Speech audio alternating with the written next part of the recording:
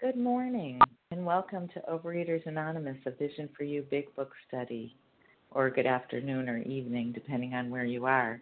My name is Rebecca F. as in flower, and I am a recovered compulsive overeater from Connecticut. Today is Monday, March 16th, 2020, and this is our 7 a.m. Eastern Time meeting. Today we are reading from the Big Book, and we are in Chapter 7, Working with Others on page 97. We will be reading and commenting on the second paragraph, which begins with, "We seldom allow," and ends with, "Complications in a family."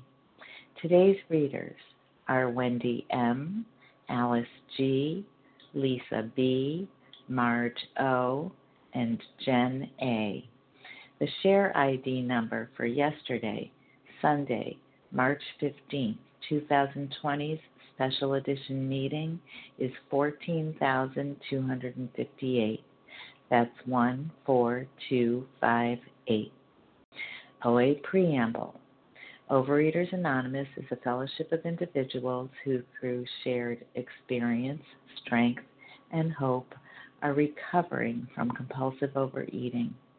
We welcome everyone who wants to stop eating compulsively. There are no dues or fees for members. We are self-supporting through our own contributions, neither soliciting nor accepting outside donations.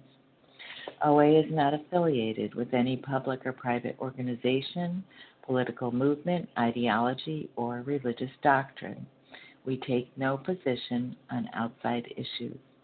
Our primary purpose is to abstain from compulsive eating and compulsive food behaviors and to carry the message of recovery through the 12 steps of OA to those who still suffer. Our sole purpose. OA's fifth tradition states each group has but one primary purpose, to carry its message to the compulsive overeater who still suffers. At a Vision for You Big Book Study, our message is that people who suffer from compulsive overeating can recover through abstinence and the practice of the 12 steps and 12 traditions of Overeaters Anonymous. I will now ask Wendy M. to read the OA 12 steps. Good morning. I'm Wendy M. in Raleigh, North Carolina, a recovered compulsive overeater. These are the 12 steps. 1, we admitted we were powerless over food, that our lives had become unmanageable. 2, came to believe that a power greater than ourselves could restore us to sanity. 3, made a decision to turn our will and our lives over to the care of God as we understood Him. 4, made a searching and fearless moral inventory of ourselves. 5, admitted to God, to ourselves, and to another human being the exact nature of our wrongs. 6, we're entirely ready to have God remove all these defects of character. 7, humbly asked Him to remove our shortcomings. 8, made a list of all persons we had harmed and became willing to make amends to them all. 9, made direct amends to such people wherever possible, except when to do so would injure them or others. 10, continued to take personal inventory, and when we were wrong, promptly admitted it.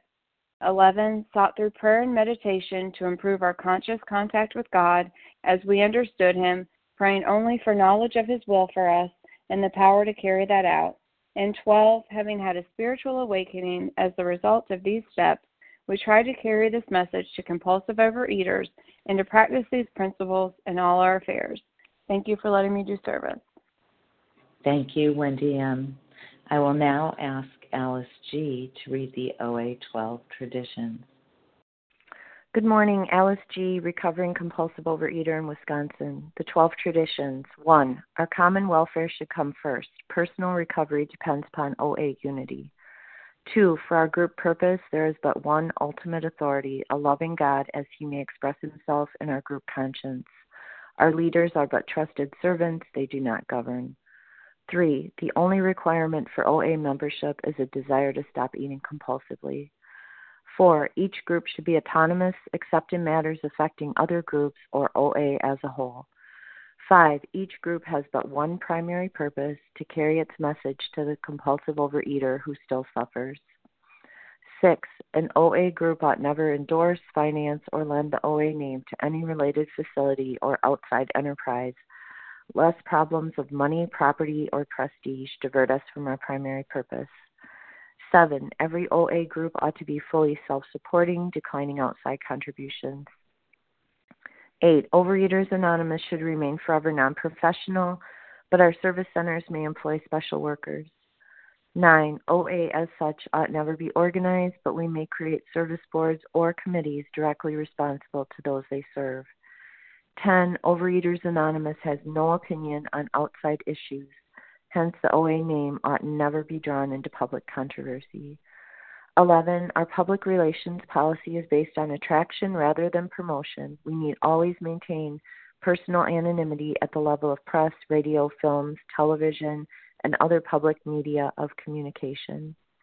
12. Anonymity is the spiritual foundation of all these traditions, ever reminding us to place principles before personalities. Thank you for allowing me to share. Thank you, Alice G. How our meeting works. Our meeting focuses on the directions for recovery described in the Big Book of Alcoholics Anonymous. We read a paragraph or two from the literature, then stop and share on what was read. Anyone can share, but we ask that you keep your sharing to the topic and literature we are discussing, and that you keep your share to approximately 3 minutes. Singleness of purpose reminds us to identify as compulsive overeaters only. Our abstinence requirement for moderators is 1 year, and for readers is 6 months. There is no abstinence requirement for sharing on topic. This meeting does request that your sharing be directly linked to what was read. We are sharing what the directions in the Big Book mean to us. To share, press star 1 to unmute. Once you are done sharing, let us know by saying pass. Then press star 1 to mute your phone. In order to have a quiet meeting, everyone's phone except the speaker's should be muted. Today we resume our study of the Big Book, and we are in Chapter 7, Working with Others, on page 97. We will be reading and commenting on the second paragraph, which begins with "We seldom allow" and ends with "Complications in a family." I will now ask Lisa B. to go ahead and read that for us. Good morning. My name is Lisa B. I'm a recovered compulsive overeater in Greenville, South Carolina. We seldom allow an alcoholic to live in our homes for long at a time. It's not good for him, and it sometimes creates serious complications in a family. Well, I love studying this chapter. The previous page, we read that the person that we're working with, they may be more willing to listen to the solution that we offer, this Big Book message, if they get hurt some more. So this paragraph, I have not had this experience where I've had someone live in my home with me, but I love using this as a guide, a direction, because if that chance did come around, that I could possibly ask someone to live in my home, it's telling me specifically that there's a reason why we seldom allow this person. And I really believe because for me, I'm always looking for a soft, easy place to fall. That's just the way I am, this addict that I am. And then the page that we're going to be studying in the next day or so, it's going to describe to me that it's not the matter of giving, but when and how to give. And that's really what I need help with. And that's what this paragraph is telling me.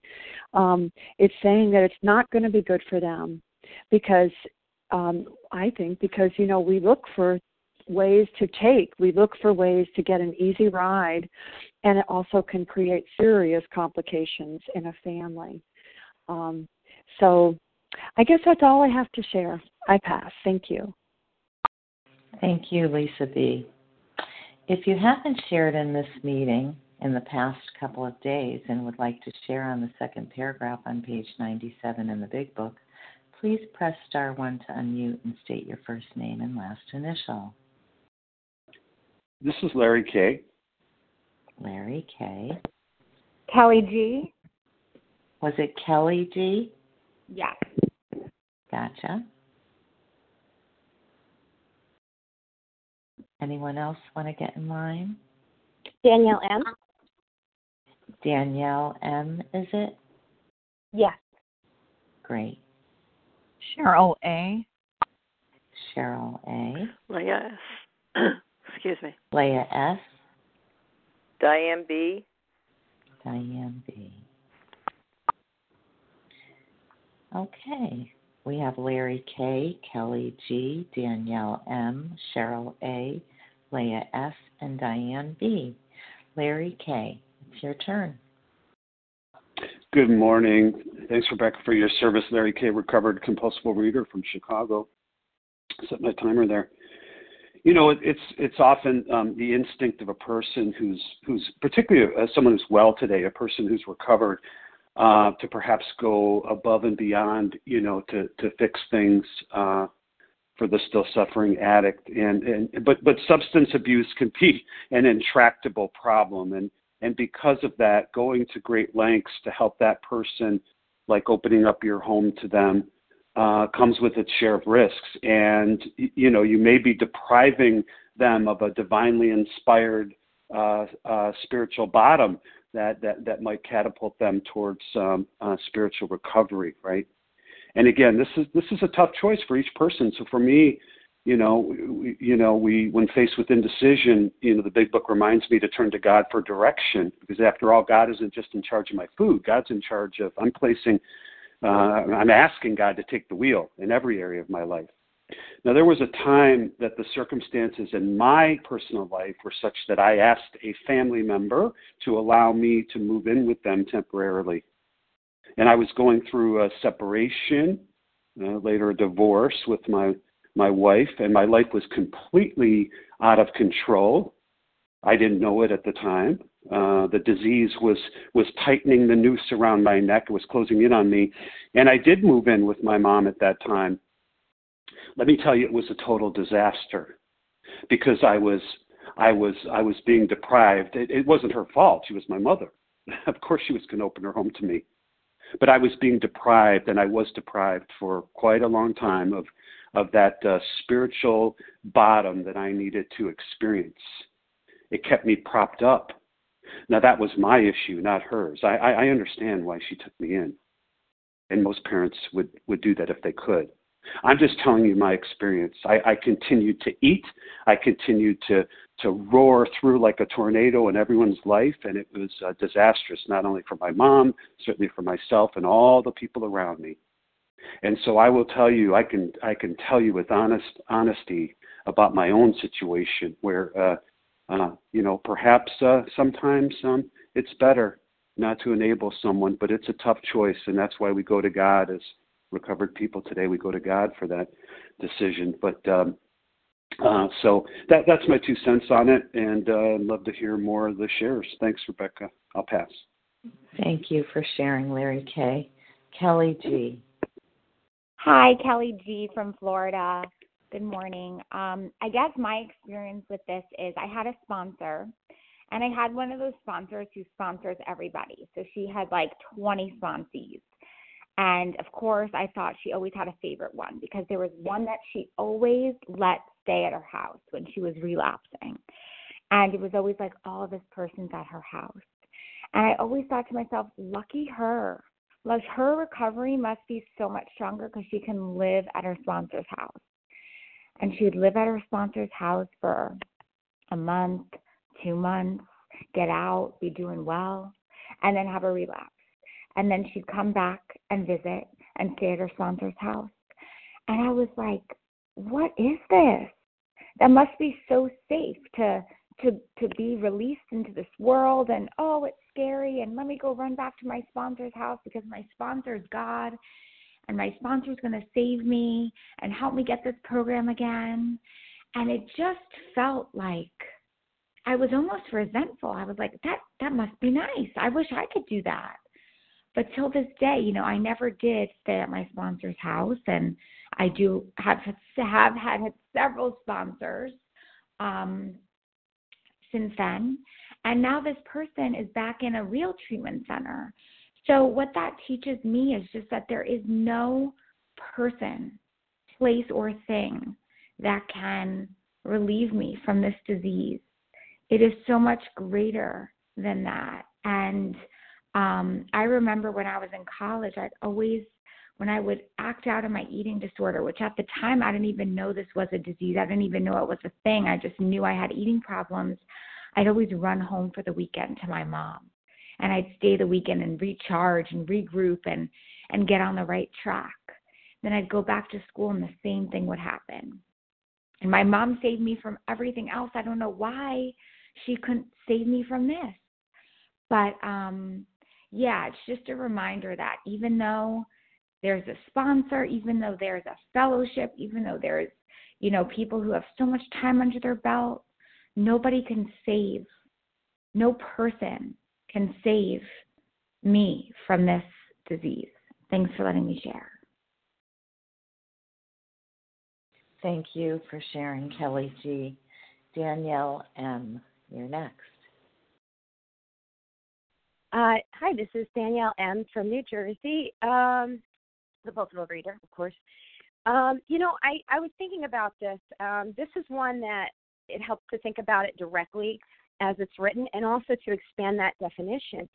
I had someone who needed a home very desperately, but this person was so in their disease. I mean, they were just getting sicker and sicker, and their world was chaotic. And I had space here for someone to come live with me. And I'll tell you, I felt really guilty about saying no. But when I went to God, I realized I don't own the house I live in. I live in a house that my parents own. I would have been really imposing on them. And I had to look at my motivation. When I put down the food, at a certain point, the food became too easy to keep down. I mean, that sounds crazy. That would have sounded crazy to me a couple of years ago. But what happens that's a little more challenging for me today is that my disease comes around in areas I don't recognize. It doesn't look like a cake anymore. It looks like another higher power. And it might be in the form that I'm the higher power, I'm going to solve this person's problem, or it might be that that person is a higher power. The other thing I try to do with this definition is expand the definition of home, inviting person into my home. To me, my home is a sanctuary. It's a place that I've built, a place of peace. Externally, that's literally my home now. I used to sleep under a pile of garbage, in my old house. Before I came into recovery, I slept under a pile of garbage. There was dog pee all over my house. There were roaches. I mean, it's not like I live now. Right now, I'm looking at a made bed, vacuum floors. It's a very different life. And I try to do that with my internal life, my internal home, my internal serenity. And I look at this as I can't let somebody in who's still very active in their disease and not looking to get better. If somebody is looking to get better, you can come into my space and I will go to the ends of the earth to help you. But a lot of times when it's somebody that is not looking to get better, but I want to force them to get better, I'm trying to drag them, and I lose my own serenity. My internal house becomes, a place of chaos. I had a ton of trouble making other people my God and making myself my God and handling other people's situations. And what's really worked for me is not only consulting with God, but getting guidance from other fellows in OA who have dealt with these problems surrounding making other people a God, in that way. And if I still don't get it, sometimes, I'll even dip into another fellowship where they're exclusively working on that using our steps. And it all refers back to my OA program. So that's how I view this today. Thanks for letting me share today. I really needed to share. Thanks, Danielle for sharing. Cheryl A., you're next. Hi, this is Cheryl A., recovered compulsive overeater in Brookline, Massachusetts. And I actually, years ago, did have someone stay with me in my home. Someone in program that I knew in Washington, D.C. became homeless, and I welcomed them into my home for a period of time. They were in a very difficult place, and they stayed with me, I want to say, it was somewhere between 4 and 6 weeks, and by the end, it was a disaster. It was a disaster, and I didn't know this person extraordinarily well, and I wanted so much to be of service to them. It's what I wanted. I didn't really think twice didn't spend a lot of time in contemplation and prayer about it. It was just this gut. I want to be of service and help this person. And then this person became someone actually who wasn't safe. And I had to almost, I had to take some drastic measures to have them actually leave my home.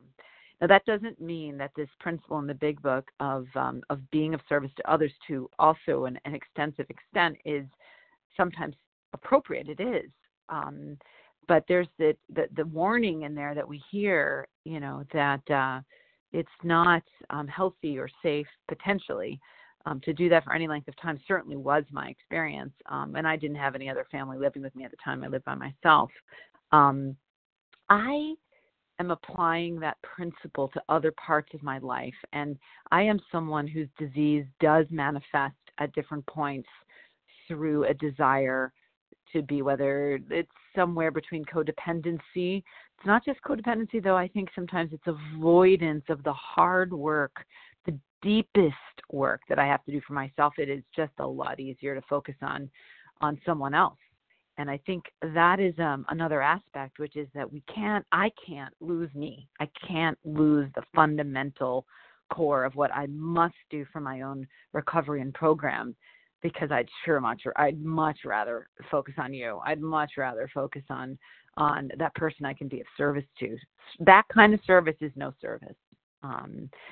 And in these extreme days, I keep waking up thinking I'm going to wake up from the dream, the bad dream that seems to be happening in Massachusetts. Rebecca, can you let me know if I'm getting close? But in Massachusetts, it's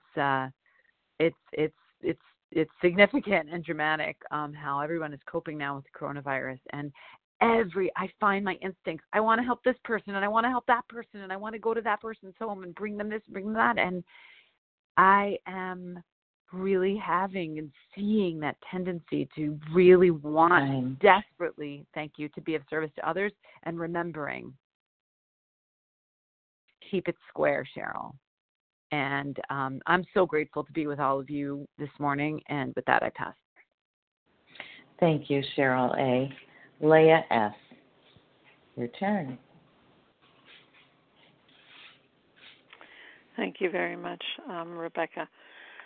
Leah S., recovered and grateful in Brooklyn, New York. So I need to say that when I did the fifth step, I did go to my sponsor's house and spent some time there. I spent almost practically the entire day over there. And what happened was, in my journey of doing these steps, I have opened my house to people who wanted to know the steps and have given of my time. But to actually have someone or even, spontaneously call a meeting when our meeting place was closed or for a legal holiday or whatever, that I did not do. And the reason I did not do that is because I live with people who are not at all in this program, and they need their privacy, and this is their home as well. So I wasn't able to open but for those, I have opened my home for those people who really wanted to know and understand this way of life, of eating and how to implement, especially when explaining step 4. I have had people over at my house where we did spend a significant time together, but of course not imposing on anyone else within my house. And that's what I think they're saying about it can cause serious complications, because myself, I am learning how to get along with people in my house and to live tranquilly and have good relationships. So this is not at all about other people that are not in my household. And with that, I will pass. Thank you. Thank you, Leah S. Diane B. Good morning. This is Diane B. in German-infested New Rochelle, New York. Very grateful for this phone meeting because all of our face-to-face meetings have been canceled. So I just wanted to say that I have taken people into my home for many different reasons over the years. I have a friend who has an abusive husband and an abusive son, and she has spent time here. I have another friend who has been here during heat waves because she doesn't have air conditioning. For each of those situations, they were here for like a day or two, and it was fine, no problem. But at one point, one of my friends had surgery, and she lives alone, so she asked me if she could stay with me, and I said that would be fine. And I gave her a 2-week limit for her rehab, for her convalescence, and we agreed on that. And she also asked me, she told me she was in relapse. She asked me if it was okay if she had foods that I didn't eat in the house, and I thought that would be fine because I don't any longer, but I had children living in my house who ate everything, and I was always fine with that. But she started to ask me to go to the grocery store for her, and that became difficult for me.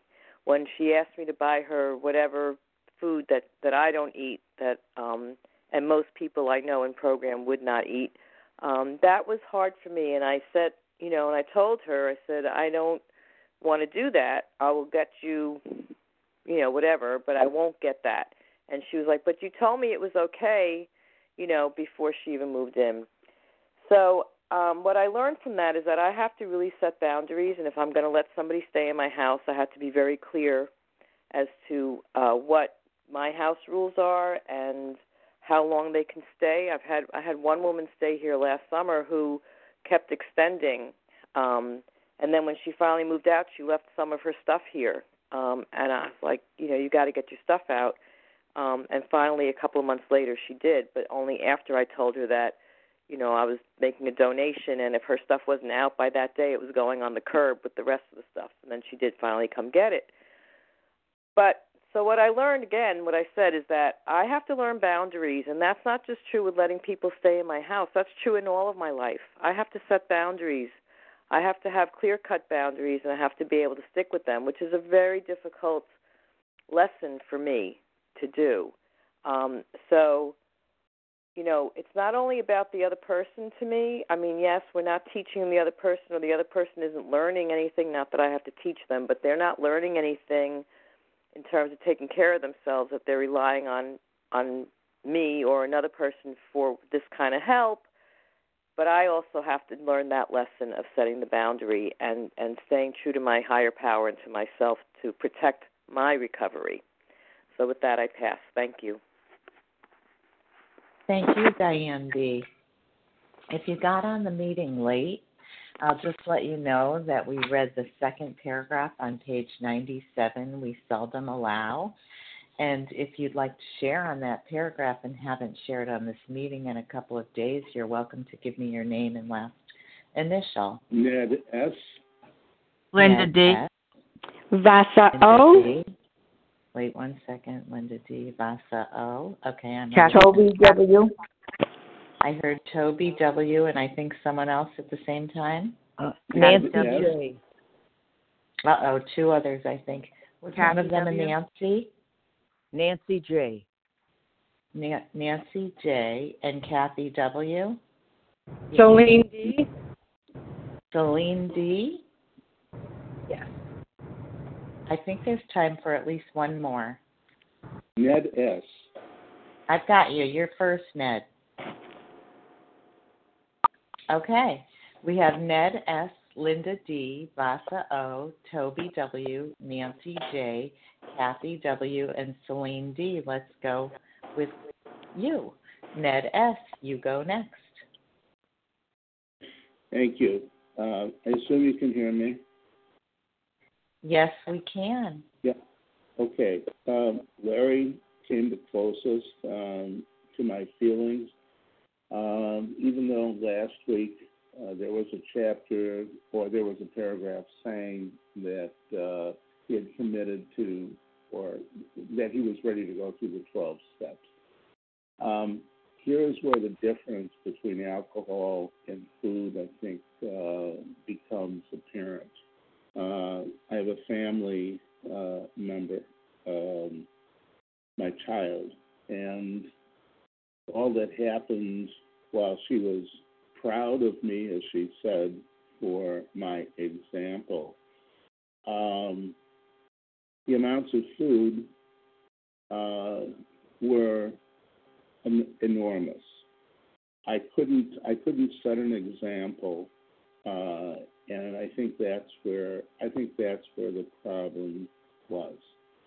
She accepted my decision, but she was not ready to make hers, and under those circumstances, I don't think as much time as she spent here did any good. And with that, I pass.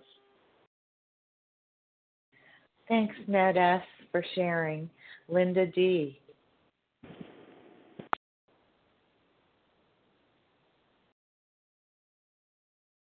Morning, everybody. It's Linda D. Recovered. So grateful. Thankful to be recovered in Connecticut. At first, I thought I wouldn't have anything to say, and then I listened to you all, and I started to react. And this is what I've got. I always have to remember, I choose to remember, that I'm very self-destructive. And if I'm not eating self-destructively, which I am not, of course, part of this is chemistry, brain chemistry. That aside, it's the thinking that's self-destructive. And I have 6 years and a couple months recovered. And that means I'm a very young pup. Very, very young puppy.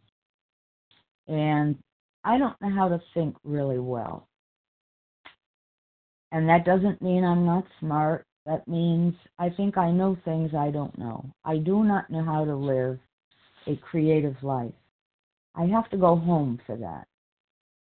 And that brought up the word in here, home. Where is home? Home is with God. Now, I had no idea that was true, and I couldn't have cared less, because peanut butter was home to me. And you'll smirk, but isn't that the truth? And, well, it's not. And my whole life has been saved by this program, by God, by these 12 steps. And that's saying something, because I was an atheist, and I really meant that. I didn't want to be, but I was. This program has given, these steps have given me a life beyond my wildest imagination. So I have to go home. I have to stay centered in God within me. That's my home too, in my body. It's not something I hate. It's not something that's not good enough. It's my body. It's the vehicle I've been given to walk around on this earth for as long as that's appropriate. And I know this is kind of a stretch to think of it that way, but these are the things that I have to protect.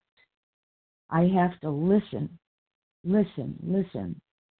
Talk to God and listen for the answer. And sometimes it comes through somebody else, like you all, who are saving my life.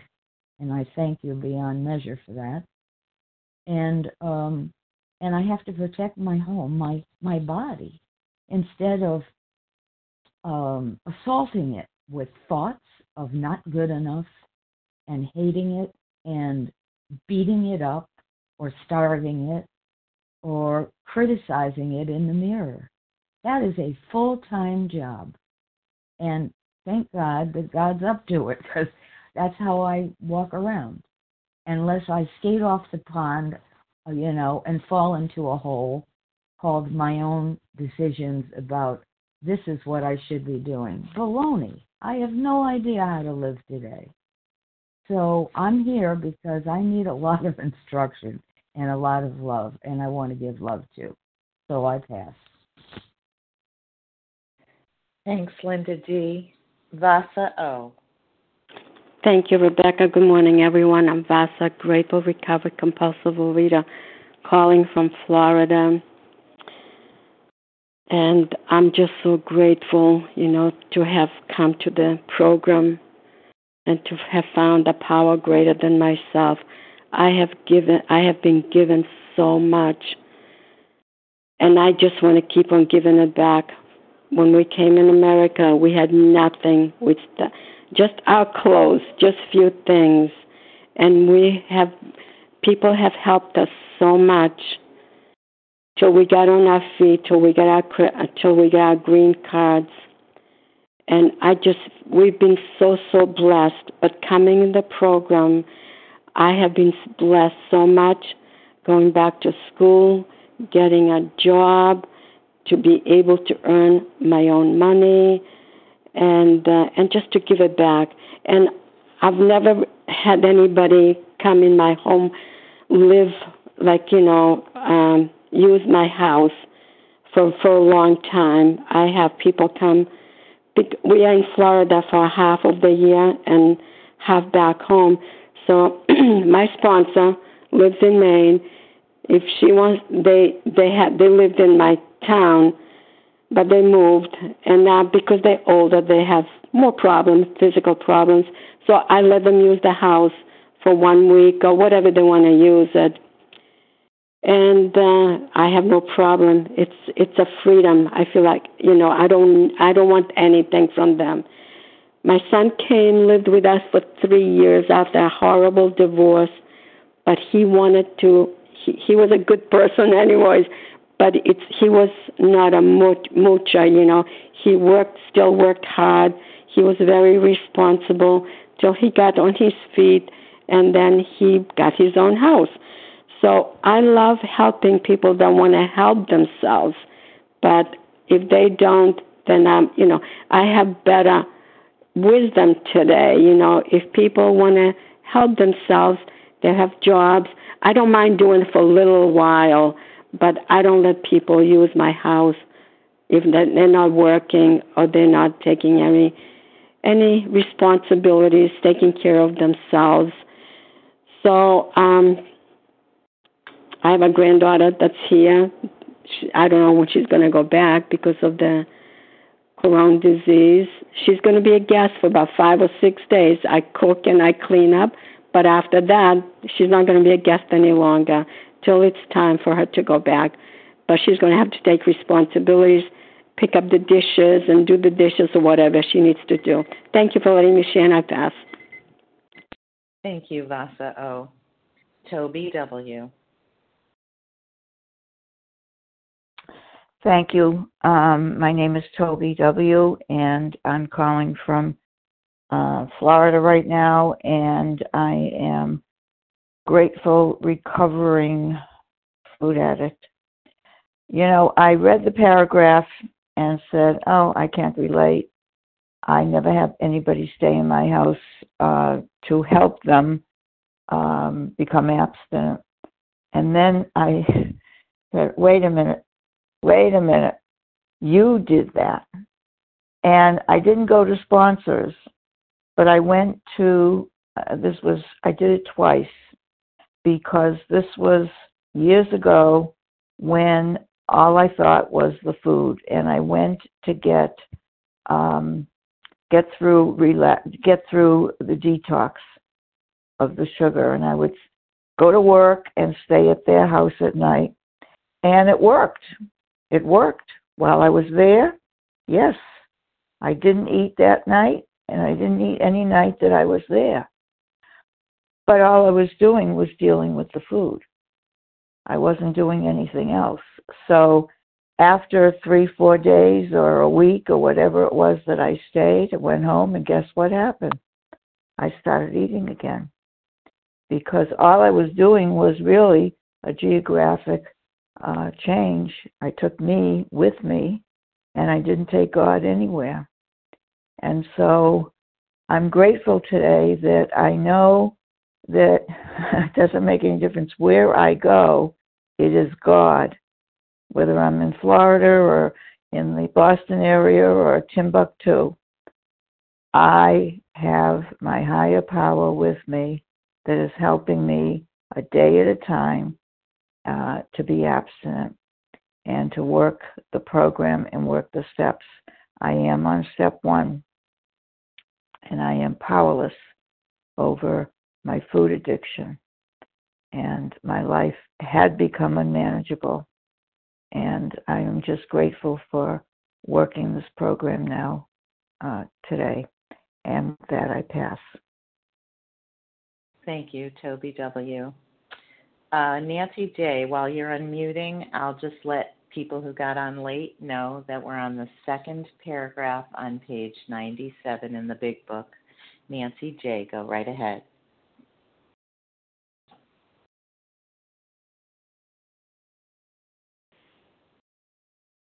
I'm sorry, I had it muted me. This is Nancy J. I am recovered and I'm from Geneva, Illinois, the western suburbs of Chicago. And I want to thank the moderator and everyone who shared before me. I'm sharing live this morning. I normally just listen, but I'm sharing live because I'm home. I'm 74 years old. I work full time, but I'm working from my house. And I'm going to be here all week, and I want to stay connected to my fellowship. And you people are my fellowship, and I'm so grateful. So in order to be really connected, I decided to wake up early and share live, and it's such a privilege to do that. I want to say that this paragraph we read this morning, just 2 sentences, to me, it just screamed coronavirus, and maybe that's because I'm home and I'm thinking about the virus, so maybe I'm connecting everything to the virus. But to me, this paragraph is so much about it because it tells us make a good decision. And then I think back to page 86, 87, 88 in the Big Book, which tells us we are undisciplined people. So we let God discipline us. We have decisions to make with this virus. And everybody's kind of struggling with what are good decisions for them in these very unique times. And so what do we do when we can't make up our mind about what to do with the virus? We use our program. We're so lucky to have our program. And it says, we don't struggle. We relax and take it easy. That's page 86. We don't struggle. Page 87, as we go through the day, we pause. When agitated or doubtful, ask for the right thought or action. We're not running the show. Page 88, saying to ourselves many times each day, thy will be done. And then it talks twice about foolishness, foolish decisions, which I think today's paragraph has to do with. And we don't want to make foolish decisions with the coronavirus. We want to make wise decisions, but really sometimes don't know what to do. So we ask God, we ask our higher power, help us, help me to make the right decision.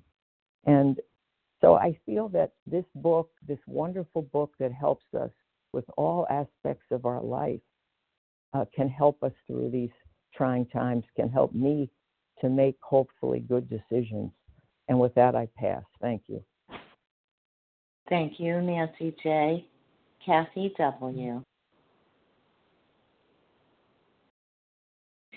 Hi there, this is Kathy W. from New Jersey. So when I first saw the paragraph this morning that we're reading, I was kind of a little disappointed. I didn't think it was such a exciting paragraph. And there's so much going on this last week, and I don't know, it's just maybe a little bit more tumultuous life than usual. I don't usually share at this hour, but as people were talking about the paragraph, it started making me think. And I use I've never had anybody stay at my house from the program, but I've recently had a 22-year-old, 23-year-old son who graduated from college and was living back at my house.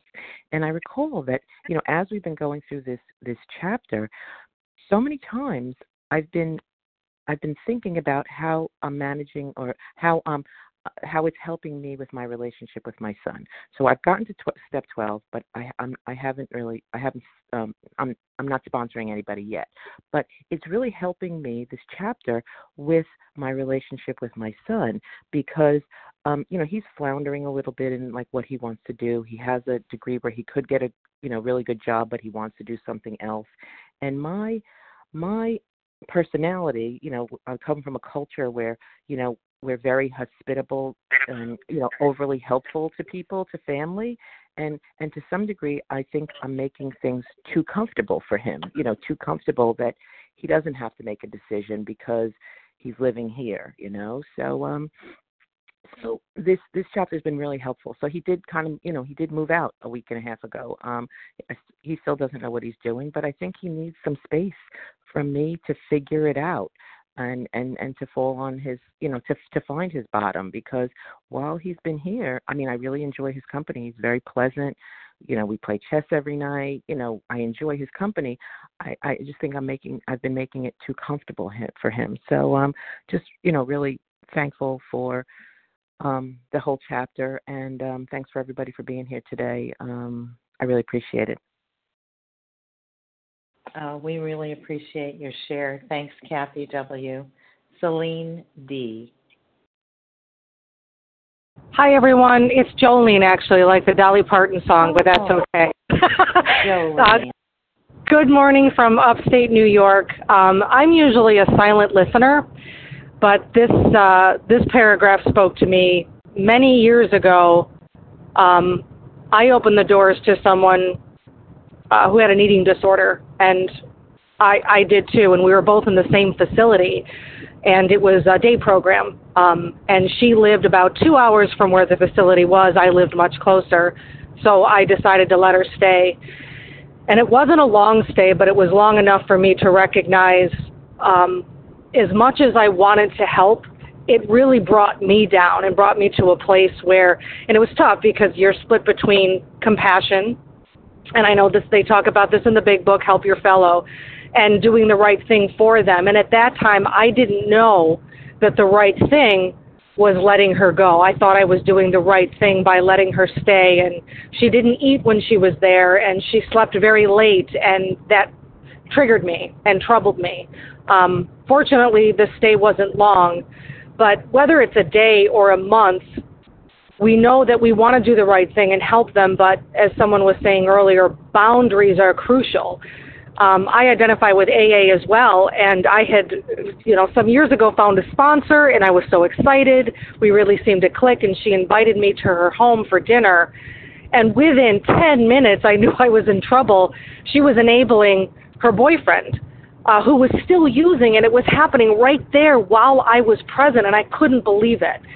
So, sometimes it's a difficult choice to make, but when we're in it, we have to remember what this is about and remember that they have to hit their spiritual bottom, right? If we guide them without them having that, I don't think we're serving them at all. Do you remember the show Intervention? I don't remember what station it was on. I used to love watching that. And I was an addict, so of course I was watching that. It was a way for me to kind of think that I was healing in a way. But it was so hard for some families to understand that they had to let their tenant go. Most often it was their own child, so that individual could recognize the healing they need. So I think those two instances made me really recognize, before I let someone in my home, I have to know they're in a healthy state of mind, because I'm not always. I'm recovering. This is new to me. I've since January told myself 90 meetings in 90 days, and I'm doing things, taking the steps necessary to make sure that I am in a healing place for myself. And then I want to get to that place. I want what you have. I want to get to that place where I can serve somebody. So it's funny, someone said that this little sentence wasn't that exciting, but boy, it's eye-opening when you think about how you need to serve someone, but you also have to make sure that you take care of yourself so that you can take care of others. Thank you so much this morning, as I listen to this meeting every morning, and I'm very grateful for it. And with that, I pass. Thank you, Jolene D. We have time for 2 more shares on the We Seldom Allow paragraph on 97. Who would like them? Maria S. Maria S.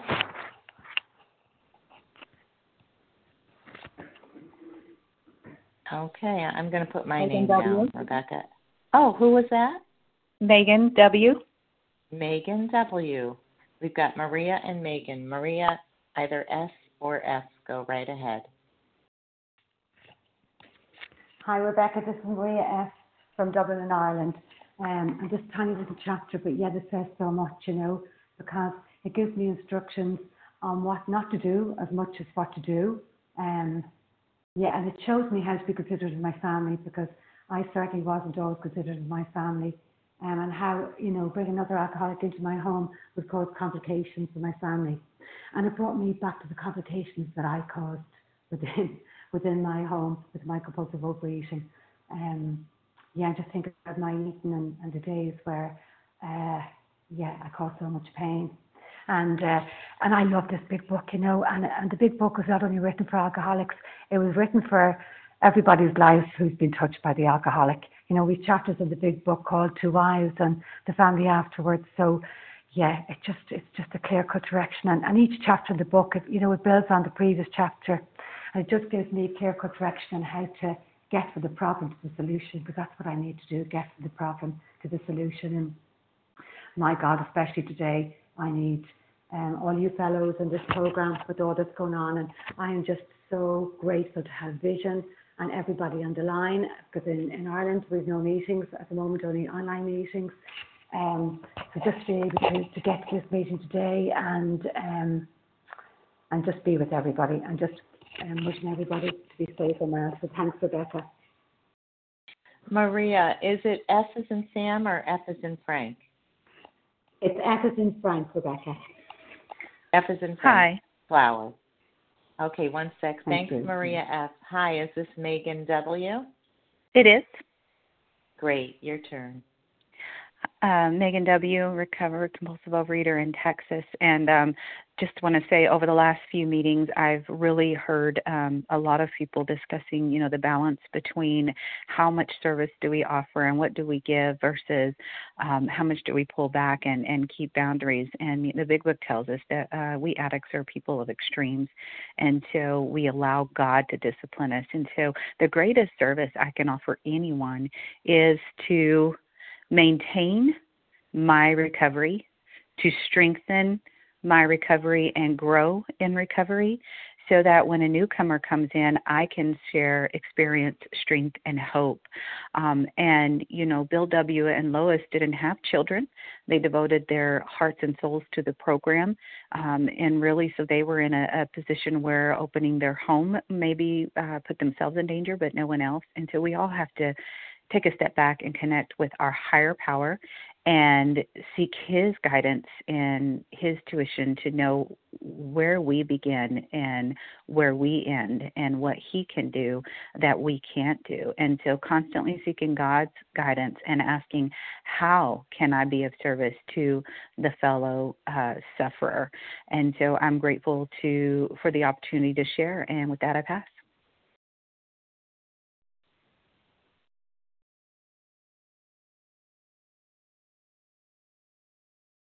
Oh, thank you, Megan W. Sorry for the delay.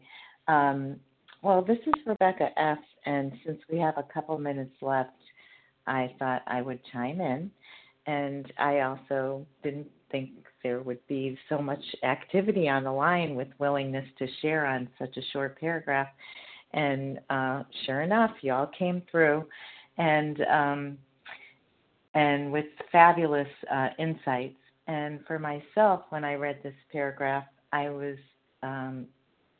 thinking that the complications in the family were to the person who might come and live in my home.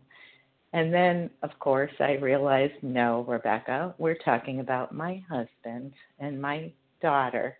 And I often don't think of them first. And I realized this is about thinking about my family first and what's best for them and taking them into consideration and asking them for permission if I ever wanted to do something like this. And, it's not about me. It's about how can I be helpful, not only to the alcoholic, but to the people in my home, and respect that they have feelings too, and that they're important And with that, I will pass. So let's see. I'm going to thank you, everyone, for your participation in this meeting and for the opportunity to be of service. The share ID number for this meeting, Monday, March 16th, 2020, 7 a.m. Eastern Time, is 14,259. That's 14259. Please join us for a second unrecorded hour of study immediately following closing. We will now close with the reading from the Big Book on page 164, followed by the Serenity Prayer. Will Marge O. please read A Vision for You? Our book is meant to be suggestive only to the end of the page. Yes, thank you for the opportunity. Can I be heard? Yes, good morning, Marge O. Okay, thank you. Our book is meant to be suggestive only. We realize that we know only a little. God will constantly disclose more to you and to us. Ask Him in your morning meditation what you can do each day for the man who is still sick. The answers will come if your own house is in order. But obviously you cannot transmit something you haven't got. See to it that your relationship with Him is right, and great events will come to pass for you and countless others. This is the great fact for us. Abandon yourself to God as you understand God. Admit your faults to Him and to your fellows. Clear away the wreckage of your past. Give freely of what you find and join us. We shall be with you in the fellowship of the Spirit, and you will surely meet some of us as you trudge the road of happy destiny. May God bless you and keep you until then.